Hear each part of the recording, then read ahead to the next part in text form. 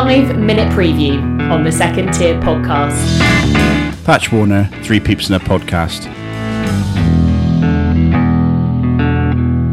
What is your greatest hope for the new season? We need a vast improvement on last season. Under Lee Johnson, we improved season on season, and unfortunately it didn't work out for him. But we need to see some goals, an attacking football, and a top half finish. What's your biggest fear? Our home form has been terrible in recent seasons. We've really struggled, and we perform better away. So a fear would be a continuation of that. The home fans deserve to see attacking, free-flowing football, and to see some goals. Who's going to be your most important player? Dan Bentley kept us in the game so many times last season and can't have been far away from getting in that England squad in the summer. Who's your club's unsung hero?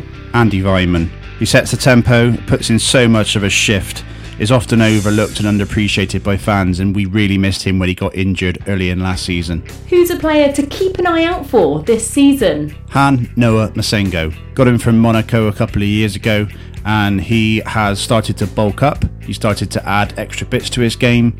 He is tenacious and will win us battles in the midfield.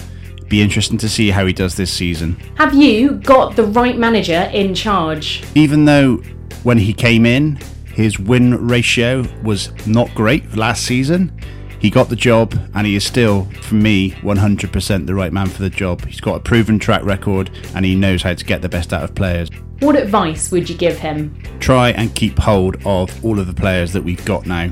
We want to maintain that spine in the team. We need to add a striker, in my opinion, but he said he'll only do that if we sell someone, so it's a trade-off. But keep up the faith, keep the engagement with the fans, and it'll be a great season for everybody. Name a player from another championship side who you secretly admire. Joe Bryan, ex-Bristol City, so not really a secret, but he has had a fantastic career, and I really hope that Fulham do well this season, but not at our expense.